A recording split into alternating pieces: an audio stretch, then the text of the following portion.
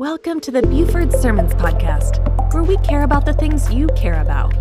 For more information or to donate to this ministry, please visit www.fbcbuford.org. Let me pray. Amen. Thank you so much again for being here today. It's a special day in the life of our church. And if I get teary and emotional, it's Erin always tells Emma and Drake all the time. She's like, your daddy cries really a couple of times when he's tired and when he gets to lead someone to Christ. And so this morning, just so you can know how incredible of a church you are, Greg and Samantha were here this morning. It was several months back that they showed up on a Sunday morning, and their daughter was sick and having some issues, and they were worried. The doctor was worried that there might even be a tumor in her brain. And so if you remember on that Sunday morning, it was one of the Sunday mornings, we were having one service actually, and on that Sunday morning, they asked me to pray for them, and we don't do this all the time like we did it that day, but we just felt God leading us to gather around them as a church. And so you gathered around them as a church. My friend Benji, who's here in this service this morning, prayed for them out loud, and we prayed for them and maintained a relationship with them. And they've faced some sickness and just some struggle. And Samantha's stepdad had been really sick. They knew he was close to the end at 1 o'clock this morning. He went into eternity. He passed away at 1 o'clock this morning. I looked up. Greg and Samantha were here. We were praying for their daughter. They went to the doctor and got incredible news. Who knows how that news came, as far as did she have something and God miraculously take care of them, or did they just have a scare and God used it to put them in a place with people who love the Lord and would love them? But God used this really, really hard moment in their life to connect them with people who love Jesus, because they didn't have anywhere else to go. And this morning, during the invitation, Samantha came and prayed, and me and Greg came and prayed with her. We met in my office, and Samantha and Greg both looked at me individually and said, we desperately need God to change our lives. And this morning at 10:40, while I was supposed to be meeting with Evie, who had already trusted Christ, Greg and Samantha were praying to put their faith and trust in Christ in our office, and we're going to get to celebrate new life and baptism with them and help them raise and disciple their kids and point their kids to Jesus, even through these really, really hard days in their lives. And so God is just a great God who does incredibly big things, and I'm really excited about it. And so I got to somehow preach this morning, and if you're a first-time guest and you're like, I don't like going to churches where the preacher cries all the time, that's not this place, all right? But I got to figure out how to preach this morning in Mark chapter 9, beginning in verse 14. As we look at the necessity and the incredible power of prayer in our lives. Many of you know, most of us know, all of us should know, that yesterday, 20 years ago, most of us, all of us who were old enough yesterday, September 11th, 20 years ago, experienced one of those rare events, rare moments where you might remember exactly where you were. I was a senior in high school. My senior year in high school, I had 7 periods. One of my periods was, one of the periods I went to was weight training. One was study hall, and one was teacher's aide with my head baseball coach. And so I had really hard days as a senior in high school. My first period class was an honors English class that somehow I got a college credit for. I'm not really sure. My teacher, his name was Mr. Williams. He was phenomenal. We all loved him for many reasons. One, he did love Jesus. He was a great guy. But, you know, I might have a paper due on Monday, and I might come in on Monday and say, Mr. Williams, I'm so sorry. We had 3 baseball games this week. I had 2 this weekend. I just wasn't able to get it finished. And true story, this little small private school in Phoenix City, Alabama, that's most famous for Tim Hudson and the Rasmus brothers, who just played in the big leagues, and all these big leaguers who came through our little school. Mr. Williams would look at me and he would say, well, did you win? Now, he knew because he showed up, and I would say, well, yeah, we won all 3. Well, how'd you do? And I would tell him how I did, and he'd say, don't worry about it, get it to me Friday. Like, it was just that kind of place. Kids, schools don't function like that. Don't try it, but that was how it worked. So I must have just convinced Mr. Williams to give me an extension on some paper I was supposed to write. And I had gone to my teacher's aide. Our school was pre-K through 12th grade, and so my teacher's aide was me hanging out with my head baseball coach or going and taking batting practice or doing whatever. But when I wasn't in the cage or in the weight room during teacher's aide, I was on the playground with kindergartners, just helping them have fun and doing what they called PE. And I'll never forget on that morning as one of the teachers came out to me and Coach Kehoe and said, you need to come watch the TV. And as we walked in and watched one of those big, boxy TVs that I'm sure was a health hazard because had it fallen on somebody, it would have crushed them. We watched it just in time to see the news as live on TV, as many of you saw, that second plane hit the towers. It was on that day, September 11th, that the world changed. 2,996 lives were lost.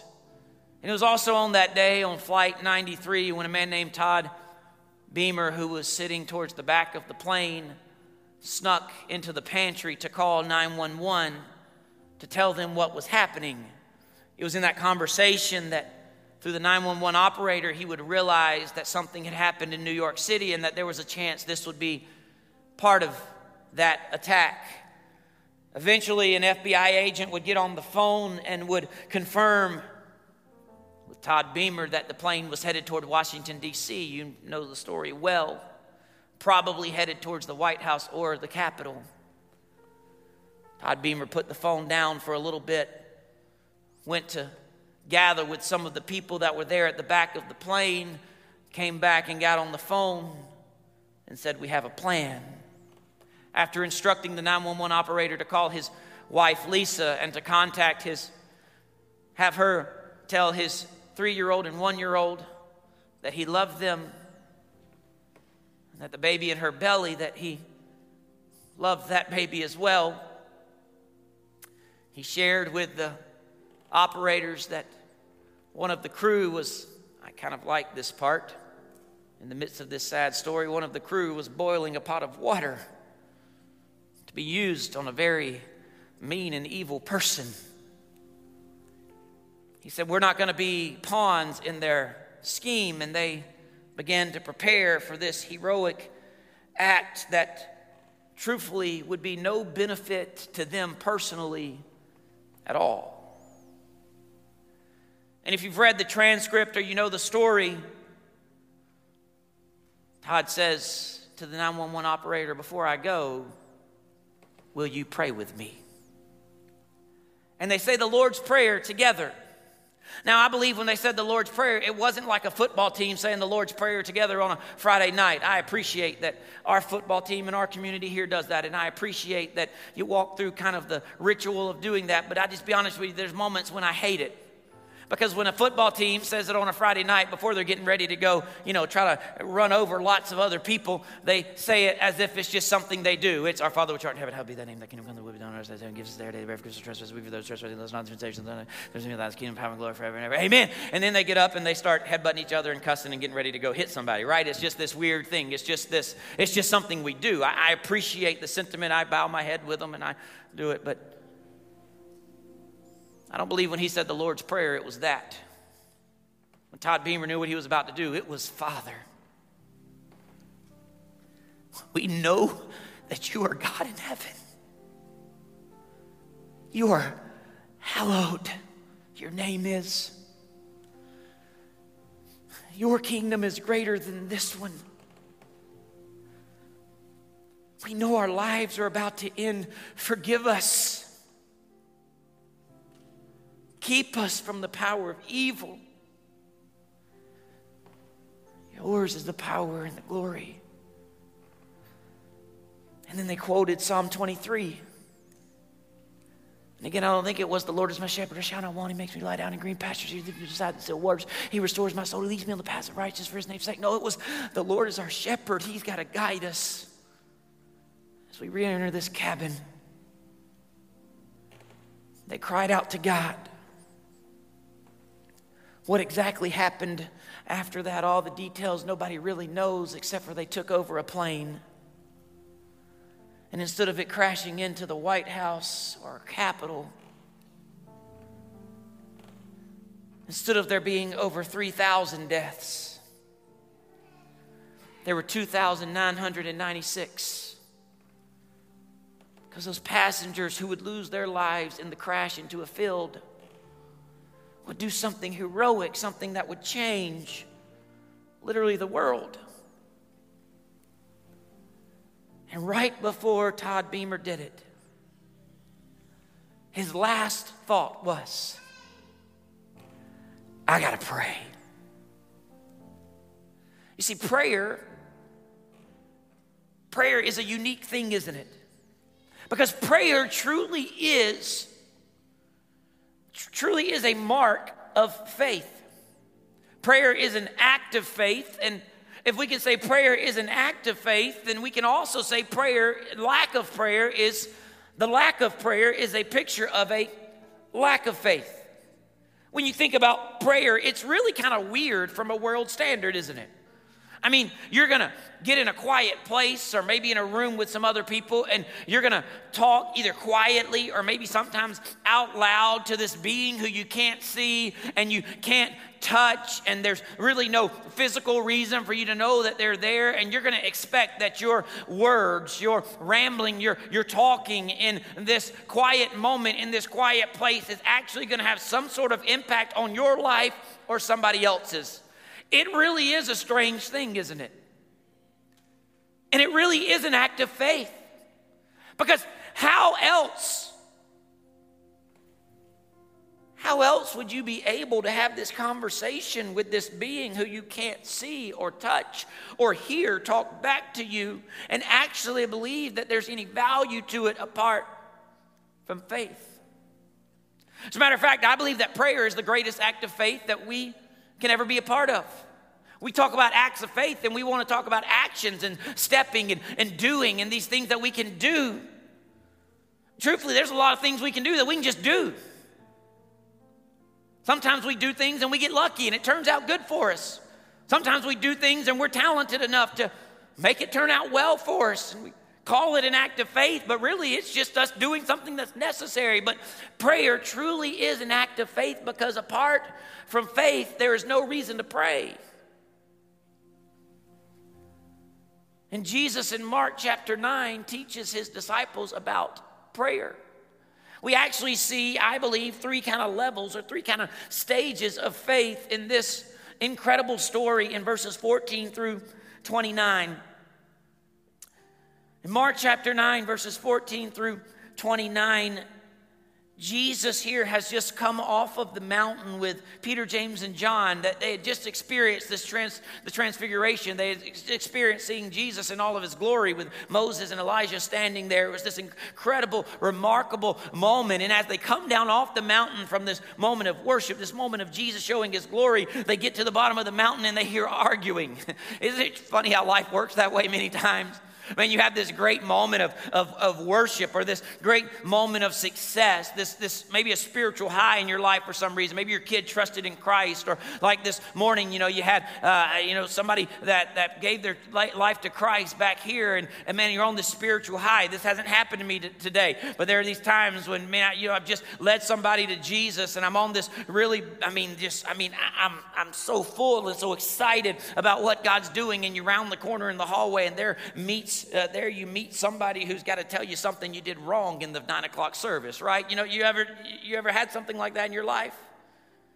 Everything's going well, and then everything just seems to be crashing around you, and it's just that big exhale. Really? Could I just enjoy this glorious moment for a second? Jesus and his 3 disciples who he loved and were closest to him come off the mountain, and they come down to this scene of the other disciples arguing. And here's what the Bible says. When they came to the other disciples, they saw a large crowd around them and the teachers of the law arguing with them. And as soon as all the people saw Jesus, they were overwhelmed with wonder, and they ran to greet him. "What are you arguing with them about?" Jesus asked. A man in the crowd answered, "Teacher, I brought you my son, who is possessed by a spirit that has robbed him of speech. Whenever it seizes him, it throws him to the ground. He foams at the mouth, gnashing his teeth, and becomes rigid. I asked your disciples to drive out the spirit, but they could not."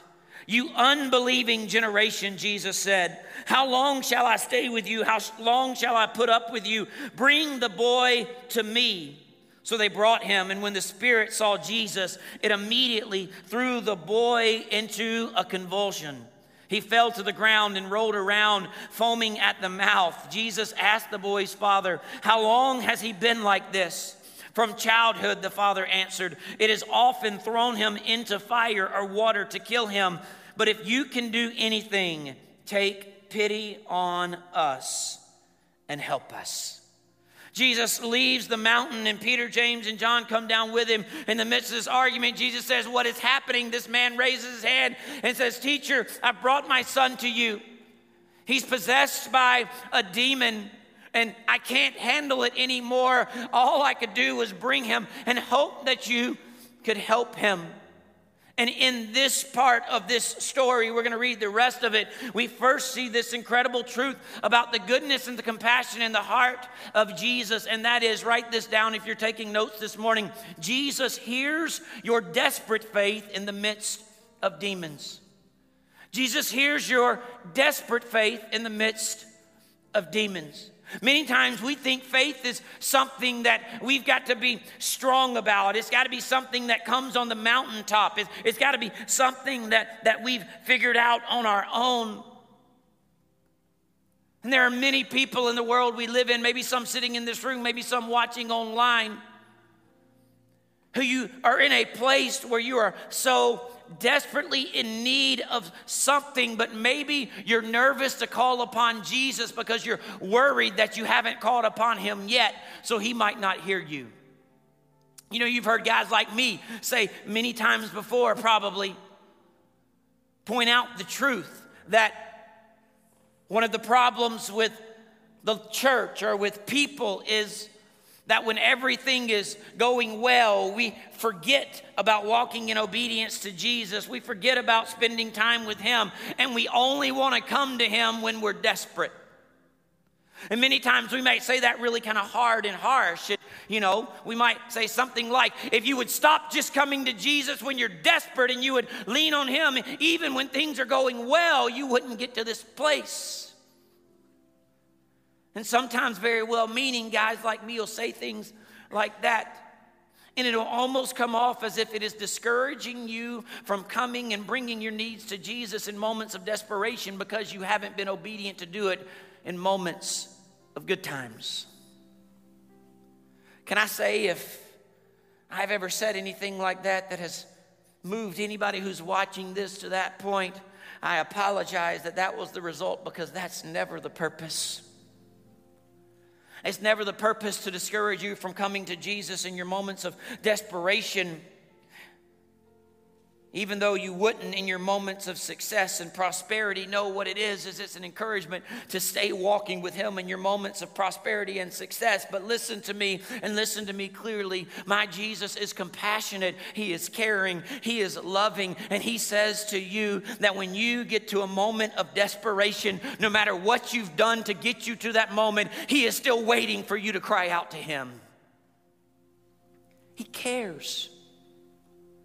He asked this man a simple question that is so profound. In my study this week, as I was I had prepared my outline and my message, and I was just listening to other sermons and reading other stuff, just gleaning from others. I came across John MacArthur talking about this point in this story, and he asked the question, why did Jesus ask how long this demon had been possessing this child? If the man would have given him an answer that was too long, would it have been outside of his reach? If it had given him an answer that was maybe too recent, would he have said, hey, just give it a little bit of time, he'll be okay? No. It didn't matter to Jesus how long. So why did Jesus ask that? MacArthur points out this incredible picture of the DNA of Jesus in stating that Jesus asked that question because he wanted to hear the Father's pain. He wanted to hear his story. He wanted to demonstrate to this father that this father had brought his son, listen, to a person, not to a power. That Jesus is compassionate and he cares. Listen, he cares about your story. He cares about your pain. He cares about your suffering. He cares about the demons that have impacted your life. If you've experienced, now in today's world, we don't really see it like Jesus did very often in our Western American culture. Jesus was on the scene here. His following was growing, and Satan was trying to make himself known. And so there were numerous great pictures of Satan and his powers actually overtaking and possessing people's bodies, and it being this many times grotesque, violent thing demonstrating their power. And we believe we still live in a world that is spiritual warfare all around us, and that Satan does still roam, and that there are still evil spirits, and that he does still have his minions who do his bidding. But if you were Satan and you were trying to function in the United States of America in 2021, why in the world would you alert people to a spiritual realm when you can much better just try to convince them that it doesn't exist? And so maybe the demons today don't look like that in this part of the world. Maybe in other parts they do. But maybe it's just more whispering in your ear and just convincing you that none of this stuff really is real or matters anyway. Maybe it's a sin that you've committed or that you've habitually got yourself caught up in, and Satan has seen that as an opportunity to entrap you and to destroy your life, to destroy your marriage, to destroy your kids. Maybe it's your attitude.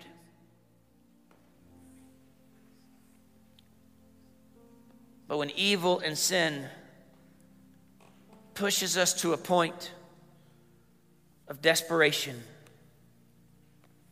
Jesus is still waiting to hear from us. It's never, listen, you're never too far gone. You've never been disobedient for too long. You've never committed too great of a sin. It's never too late. Jesus says to you, how long have you suffered? How long have you struggled? How long has your marriage been in shambles? How long have your kids been acting out? How long have you not been able to sleep because of your anxiety? How long? Because Jesus wants you to know, however long, he's still waiting. He shows great compassion. And then verse 22, the man responds to Jesus. He says, it has often thrown him into the fire or water, trying to kill him. But if you can do anything, take pity on us and help us. And then Jesus says, if you can, like if I can do it, if I can, everything is possible for one who believes. Immediately the boy's father exclaimed, I do believe, help me overcome my unbelief. Highlight, underline verse 24. Because for many of us who watch this, for many of us who hear this, whether it's today or it's days or weeks down the line, for many of us, verse 24 needs to be the prayer we start with. I do believe, help me overcome my unbelief. And when Jesus saw that a crowd was running to the scene, he rebuked the impure spirit. You deaf and mute spirit, he said, I command you, come out of him and never enter him again. The spirit shrieked, convulsed him violently, and came out. The boy looked so much like a corpse that many said he's dead, but Jesus took him by the hand, lifted him to his feet, and he stood up. Jesus hears your desperate faith in the midst of demons, but I also want to encourage you this morning, listen, Jesus hears your decided faith in the midst of doubt. There are many times in our lives as followers of Christ when we doubt God.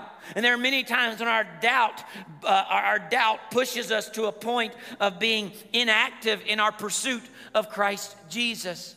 It may look like this. God, I don't think there's any way you can heal my marriage. You just can't do it, Lord. I don't think there's any way you can change the heart of my spouse, God.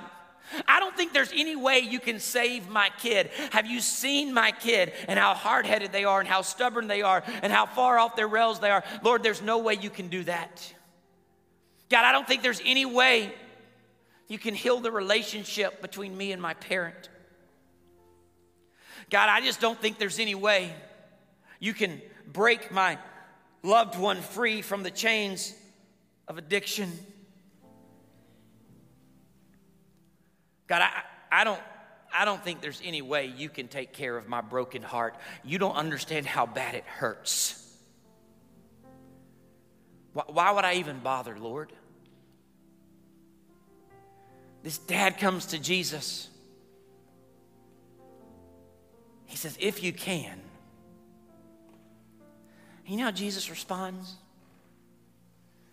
Jesus responds to make sure, in a way that makes sure that we understand that Jesus is big enough and he is powerful enough, but he is also compassionate enough and he is personal enough to take our if you cans and turn them into if you will. God, if you can heal my marriage, God, you can heal my marriage, but if you will. God, if you can heal my broken heart, God, you can heal my broken heart, but will you please? Doubt is something that we will all face at some point in our lives. And maybe there's some people that'll tell you that if you doubt, it's because you're in some kind of sin. If you doubt, it's because you're just not faithful enough. If you doubt, it's because you're not spiritual enough. If you doubt, it's because you don't read your Bible enough. If you doubt, you must not have prayed enough. And I say, if you doubt, maybe it's because you're human and you just doubt. Maybe it's because you look at a circumstance around you and you just kind of question. And doubting isn't the time to run from God. Doubting in and of itself is not sin. As a matter of fact, many times, and this doesn't even make sense, many times God can take your doubt and he can use it to bring himself glory and to draw you closer to who he is. If in the midst of your doubt, you still have a decided faith that says, I don't understand it, I don't get it, and I don't even know if I fully believe that God can do it, but I know that God is God. And I'm going to trust even when I doubt. What did the man say? He said, Lord, I believe, but I still need you to help me with my unbelief. God, I know, I've decided, I know, but can you show me still? Can you change my heart? It kind of looks like this. I love roller coasters. My daughter loves roller coasters, and so now I have to love roller coasters even beyond what I really love roller coasters, because I love riding roller coasters with my daughter. But I'm kind of scared of heights. I'm not like terrified of heights, but I don't really like heights. Like when I stay in a high condo at the beach, like I like looking out and seeing the ocean, but I don't really like leaning on the rail to see the ocean.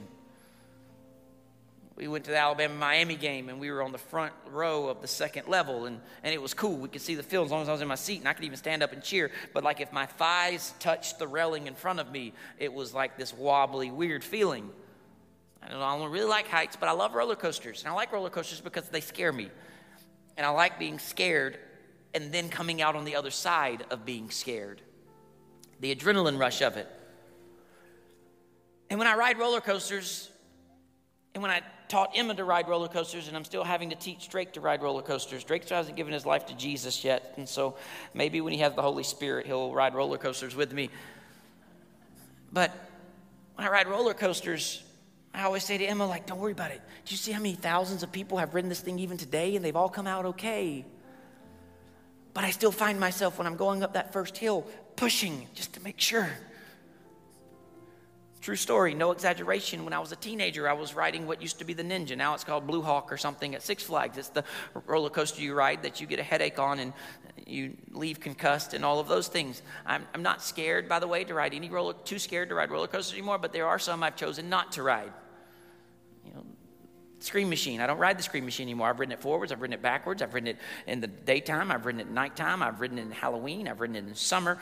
And I don't ride it anymore. Why? Because there's one hill that when you go over the hill, you come off the seat. And if you're a guy, you don't know how you're going to land back when you come off the seat. And even if you land okay when you come back off the seat, it's still going to hurt really bad when you get off, back, neck, all those. I just don't ride that anymore, all right?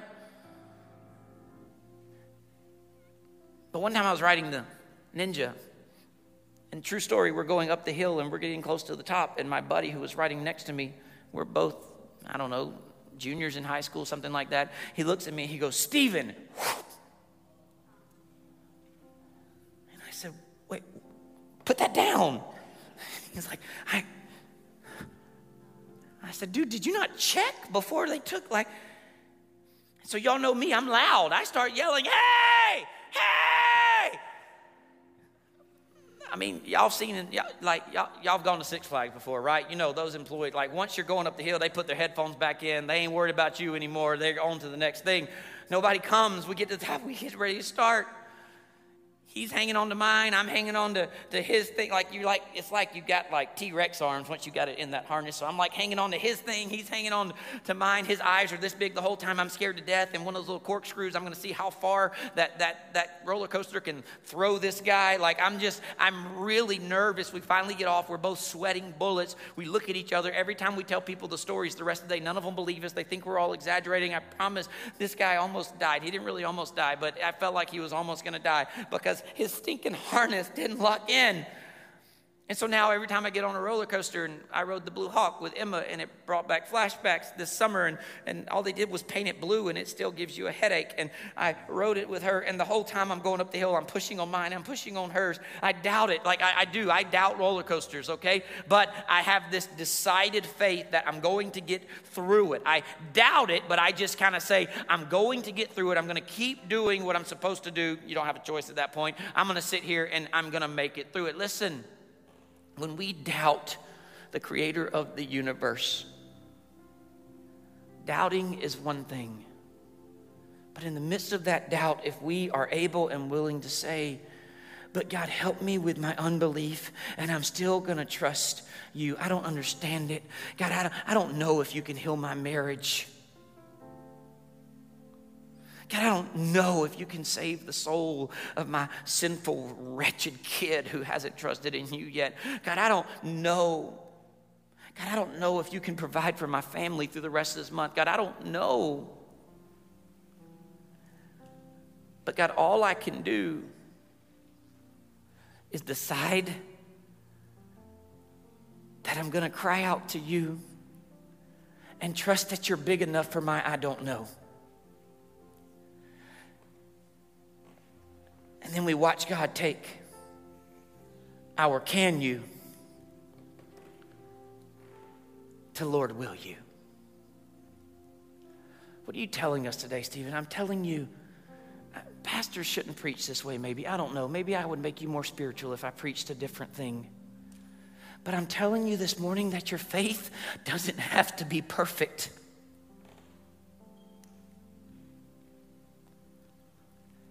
You don't have to have it all figured out.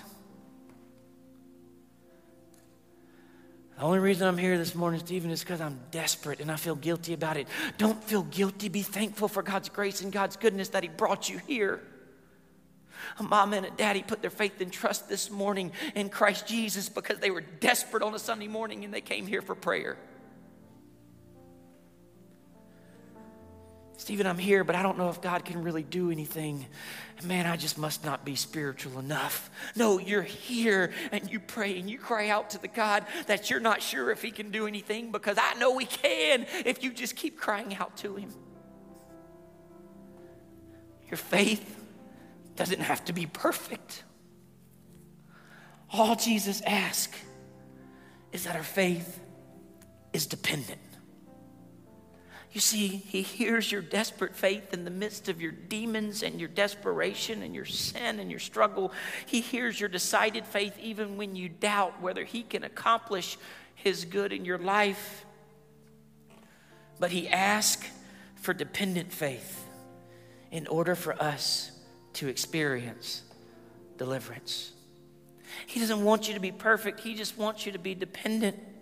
His disciples look at Him in verse 28 and they said, "Lord, why not? Why could this not happen for us?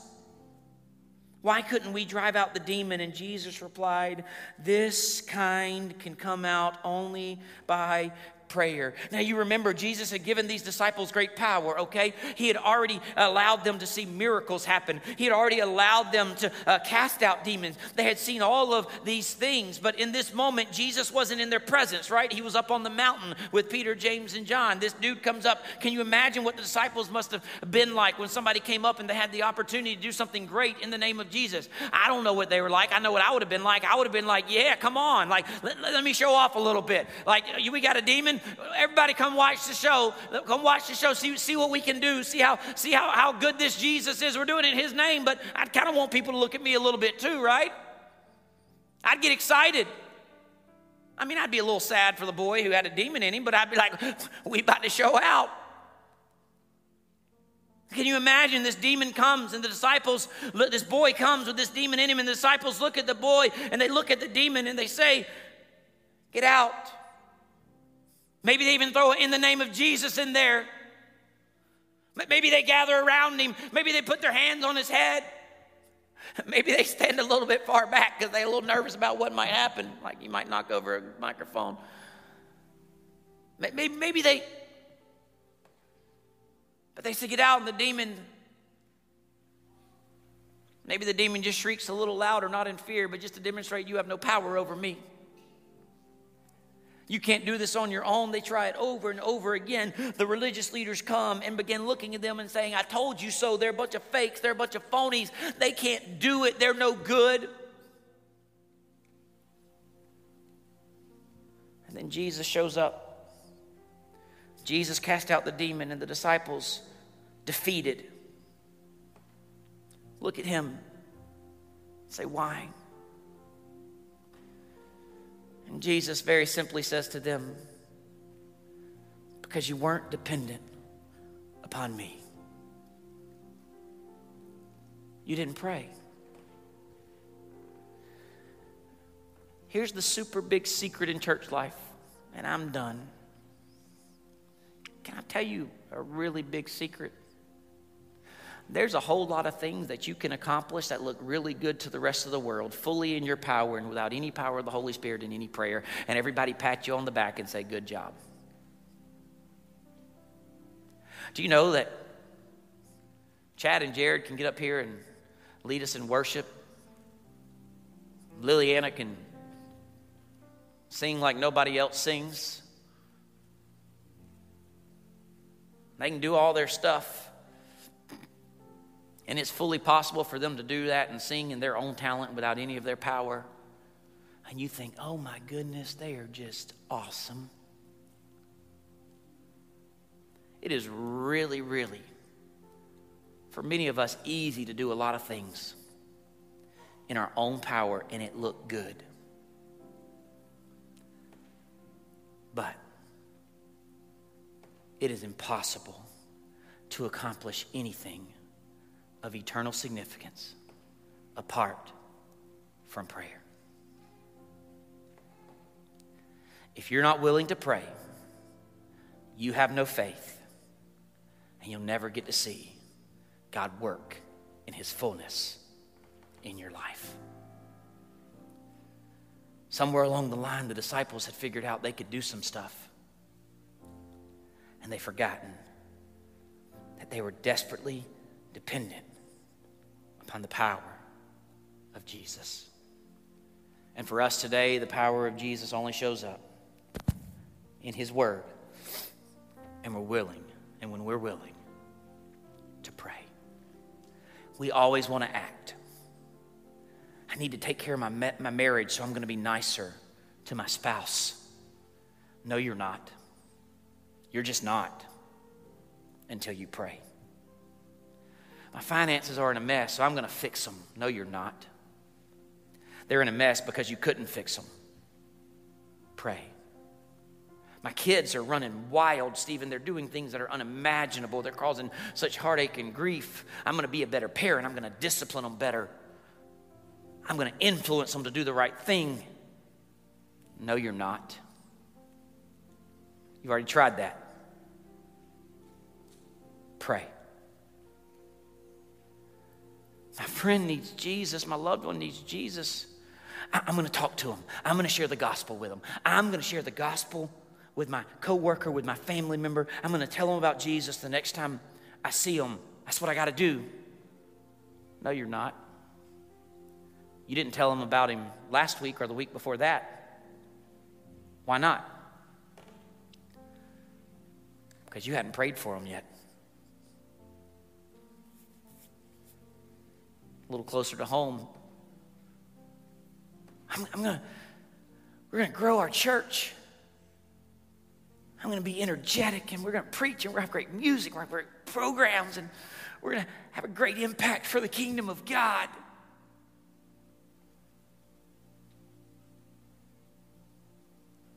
No, you're not. Not if you don't pray. In order for us to see the power of the Holy Spirit and it demonstrated in deliverance from sin and having an impact that is eternal, we must be dependent upon Christ Jesus. And the marker of whether you're dependent upon Jesus or not is, do you pray? So here's the invitation. One word. We'll make it two. Just pray. Some of you are followers of Christ today, and there is brokenness in your life. You are desperate, maybe. Maybe there's doubt. Today, I'm just asking you to pray. Some of you need to, in an act of humility, come and pray before a holy God. Here, make this an altar before Him. Just pray. Pray for your spouse. Pray for your marriage. Pray for relationships. Pray for that sin that has overtaken that loved one's life or overtaken your life. For God to remove it. Just pray. Pray for your kids. Just pray. Some of you today just need to come pray as a follower of Christ. Jesus is looking at you and saying, these things don't happen apart from prayer. Just pray. Pray for our church. Will you do that? And some of you today have been trying to live this life on your own and in your own power and accomplish all these great things. And you need to begin with a prayer that says, God, I'm a sinner and I need you. I need to trust my life in your hands. Some of you today need to pray a prayer of forgiveness, a prayer of repentance, and say, Lord, I ask you to forgive me. I turn from my sin. I put my faith and trust in you based on what you did for me on the cross. I'm a sinner who needs a Savior. If that's you, you can text the word Buford Info to that number 97,000 and begin a conversation with us, or you can come see us and begin a conversation with us, or you can come pray that prayer of salvation here. Just pray. So we're going to stand together. I know it's late. We've celebrated a lot. We've baptized, and I just shared what God had on my heart for you today. But as we worship this morning, and we're going to worship, I'm asking you to respond, not with some great action step, or some great 12-step plan of how you can make your life better or how you can get out of your problems. I'm asking you to respond today simply by praying. Would you do that as we worship together? God, help us to be obedient to you in these moments. We love you so much. It's in Jesus' name we pray. We hope that you have been blessed and challenged by this message. If you have questions, prayer requests, or want to know more about how to follow Jesus, please check us out at fbcbuford.org.